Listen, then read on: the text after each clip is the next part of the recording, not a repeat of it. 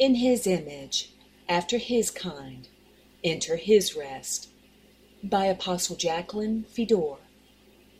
As man enters God's rest, he begins to experience restoration and slowly matures into a new species altogether. No longer who he was, all things that held him in bondage, all that kept him from being in harmony with the will of the Father, melt away and are no longer a part of him. Truly, a new species emerges. This is not the new creature as taught by the old church, but one born through the Word. Yes, like the old church, they saw the need to change and repented, separated from the Adamic race, and were baptized into Christ's death to resurrect new creatures and be filled with the Spirit. Here, however, the similarity stops. Those that have become a new species were fed truth that caused them to enter God's rest. By sacrificing or giving up who they were, they became who God wanted them to be, the recipients of his restoration plan. Hebrews chapter 4, verses 9 through 10 speaks of this rest. There remains therefore a rest for the people of God, for he who has entered his rest has himself also ceased from his works, as God did from his. Now here is exciting news. Everything necessary to renew the human race was provided for and already accomplished before God rested, and is waiting for us within his rest. Ecclesiastes chapter 1 verse 9 explains, "That which has been is what will be, that which is done is what will be done, and there is nothing new under the sun." So as man ceases from their dead works and personal agendas, and are obedient to do what God has called them to do, they begin to live his plan of restoration and manifesting it to the earth. As his plan unfolds through their lives, it becomes apparent who his children are. This is what all creation has been waiting for. They, just as badly as mankind, want deliverance from sickness, decay, and death. Romans chapter 8, verses 19 through 21. For the earnest expectation of the creation eagerly waits for the revealing of the sons of God. For the creation was subjected to futility, not willingly, but because of him who subjected it in hope, that man would see the folly of doing things in their own strength, and enter his rest, trust in him as their Creator and Father.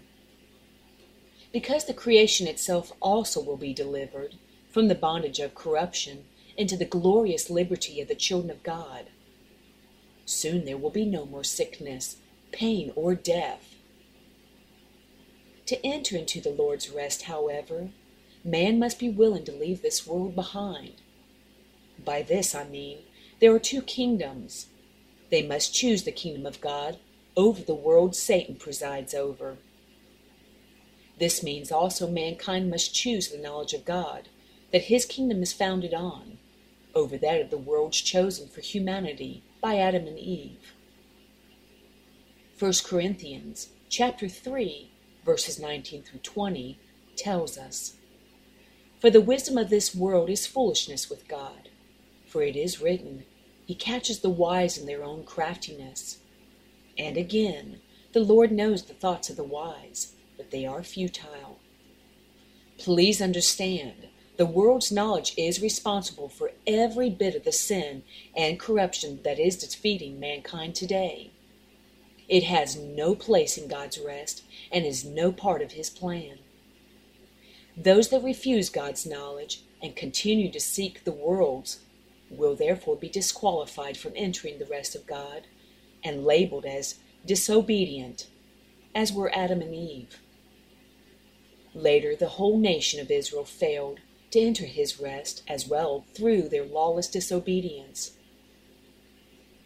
Hebrews chapter 4, verses 8 and 11 through 12 records, "For if Joshua, leader of old Israel, had given them rest, then he would not afterward have spoken of another day. Let us therefore be diligent to enter that rest, lest any one fall, according to the same example of disobedience. The early church failed also as it too refused God's knowledge and became full of false doctrine, lies, hypocrisy, and immorality. These certainly have no place in the rest of God.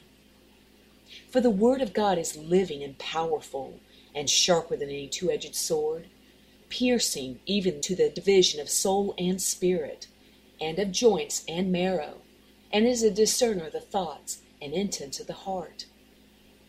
The Word, or the knowledge of God, determines who faithfully enter into his rest, and who continues to walk in their own strength, to be defeated as the world's children. It is this Word that the new generation, the new species, are born through. We see the Word again in Revelation, chapter 19, verses 11 through 13. Now I saw heaven opened, and behold, a white horse, and he who sat on him was called Faithful and True, and in righteousness he judges and makes war. His eyes were like flame of fire, and on his head were many crowns. He had a name written that no one knew except himself. He was clothed with a robe dipped in blood, and his name is called the Word of God. We can read from John chapter 1, verse 1, to better understand who the Word is. In the beginning was the Word, and the Word was with God, and the Word was God. John chapter 1, verse 14. And the Word became flesh and dwelt among us, and we beheld his glory, the glory as of the only begotten of the Father. His name is Jesus, full of grace and truth.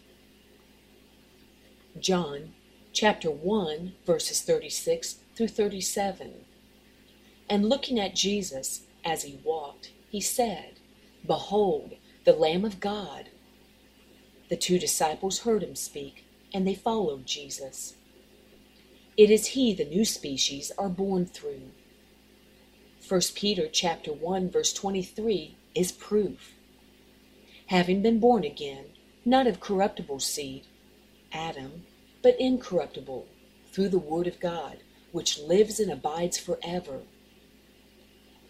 In choosing Jesus, they chose God's knowledge over Satan's, unlike the choice made by Adam and Eve.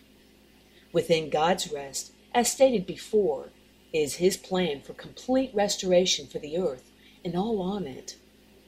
As the new species carry out the works of the Creator from within his rest, they begin to fulfill his plan for the new heaven and new earth to be brought into being. 2 Peter chapter 3, verse 13 shows the desire of the early church to see this phenomenon take place. Nevertheless, we, according to his promise, look for new heavens and a new earth, in which righteousness dwells. The new species are the beginning of the new order of things.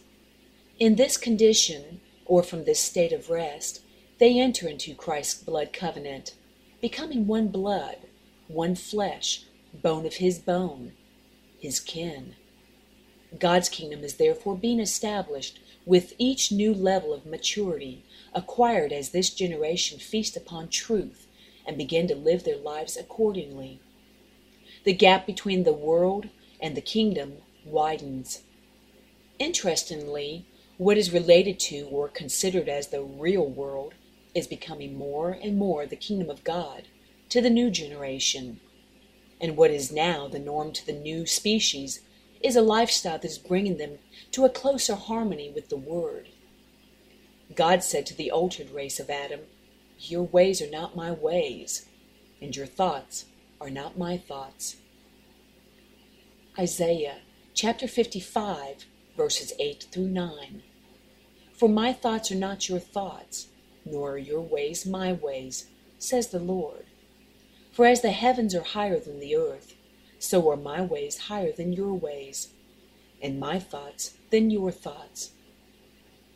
This too is slowly changing as the knowledge of God is absorbed into the minds and hearts of God's children. As their lives align with his will, they become the blessed of God, the children of the promises made to Abraham. They are the harvest of the seed, tithed by Abraham to Melchizedek so long ago. All a part of the plan reserved within God's rest until these end times. Hebrews chapter 7, verses 1 through 3, verses 15 through 17, and verse 21. For this Melchizedek, king of Salem, priest of the Most High God, who met Abraham returning from the slaughter of the kings, and blessed him, to whom also Abraham gave a tenth part of all, first being translated King of Righteousness, and then also King of Salem, meaning King of Peace. Without father, without mother, without genealogy, having neither beginning of days nor end of life, but made like the Son of God, remains a priest continually. The Spirit of the Lord operated as surely through this high priest as Satan operated through the king of Tyre. And it is yet far more evident if, in the likeness of Melchizedek, there arises another priest, who has come, not according to the law of a fleshly commandment, but according to the power of an endless life. For he testifies, "You are a priest forever, according to the order, or kind, of Melchizedek." God speaking of Jesus, or Yeshua.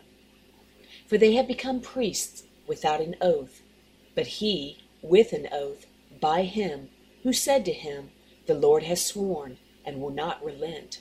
You are a priest forever, according to the order, or kind, of Melchizedek." Now look at and consider this in Romans chapter 8, verse 29. For whom he foreknew, he also predestined to be conformed to the image of his Son. Can you see the plan for restoration unfolding? That he might be the firstborn among many brethren, the new generation.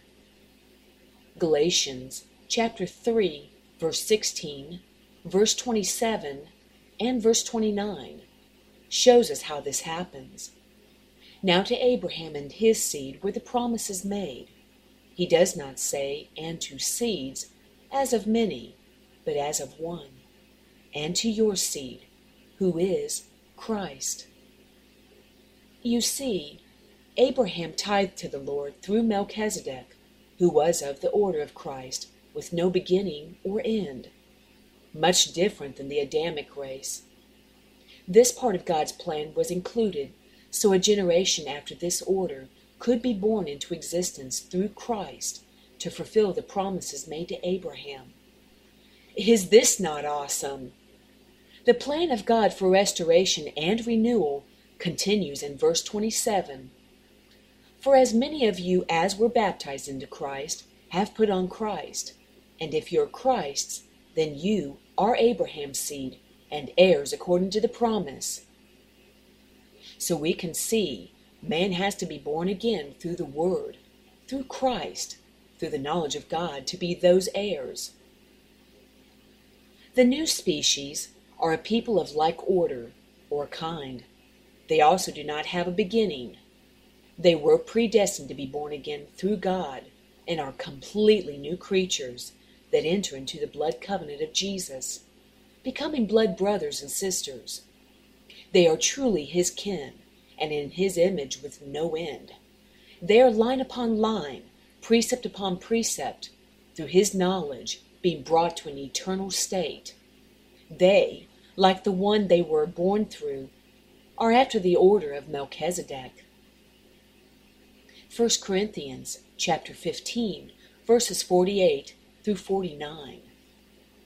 As was the man of dust, Adam, so also are those who are made of dust. And as is the heavenly man, so also are those who are heavenly, the children of the immortal seed. And as we have borne the image of the man of dust, we shall also bear the image of the heavenly man. He has no beginning or end. He is the Alpha and Omega. 1 Corinthians chapter 15, verses 54 through 55. So when this corruptible, Adam's race, has put on incorruption, Christ, and this mortal, the altered race, has put on immortality, those after the order or Melchizedek. Then shall be brought to pass the saying that is written, Death is swallowed up in victory. O death, where is your sting? O Hades, where is your victory? The new species are God's victory over the enemy. King David prophesied of them long ago in Psalms chapter 102, verse 18. This will be written for the generation to come, that a people yet to be created may praise the Lord. As stated in the beginning, all things were created and all works accomplished before God rested. Concealed within his rest is his plan for restoration and renewal. Within his plan is his knowledge, the word of God that he predetermined would die on the cross for the sins of humanity, resurrect to defeat the enemy, and create or produce a new species. Colossians chapter 1, verse 16. For by him all things were created that are in heaven and that are on earth, visible and invisible, whether thrones or dominions or principalities or powers. All things were created through him and for him. The Word, Jesus, Yeshua. Satan will try to convince you his knowledge is the greatest gift to man. Just look at Yale and Harvard, for instance. Beautiful shrines containing his wisdom. But it is the same wisdom that operated through the king of Tyre, as Satan possessed him, as recorded in Ezekiel chapter 28, verses 11 through 19. The same thinking is found in the king of Babylon, in Isaiah chapter 14, verses 12 through 14. Can you see the knowledge of God is astronomically far more superior? In summation, finally man can enter into the blood covenant of the Lord with a real understanding of who Jesus is. He is the Word, the knowledge of God. He is truth and life. They comprehend it also. As they eat of his flesh, it is the message of God they are partaking of. The bread of life, making them one with the Word. As they drink of his blood, they become a totally new species, a superior hybrid seed with the blood type of the Father and in his image. Flesh of his flesh, bone of his bone. Finally, a bride, a church after his own kind, the church glorious, triumphant. Come, enter his rest.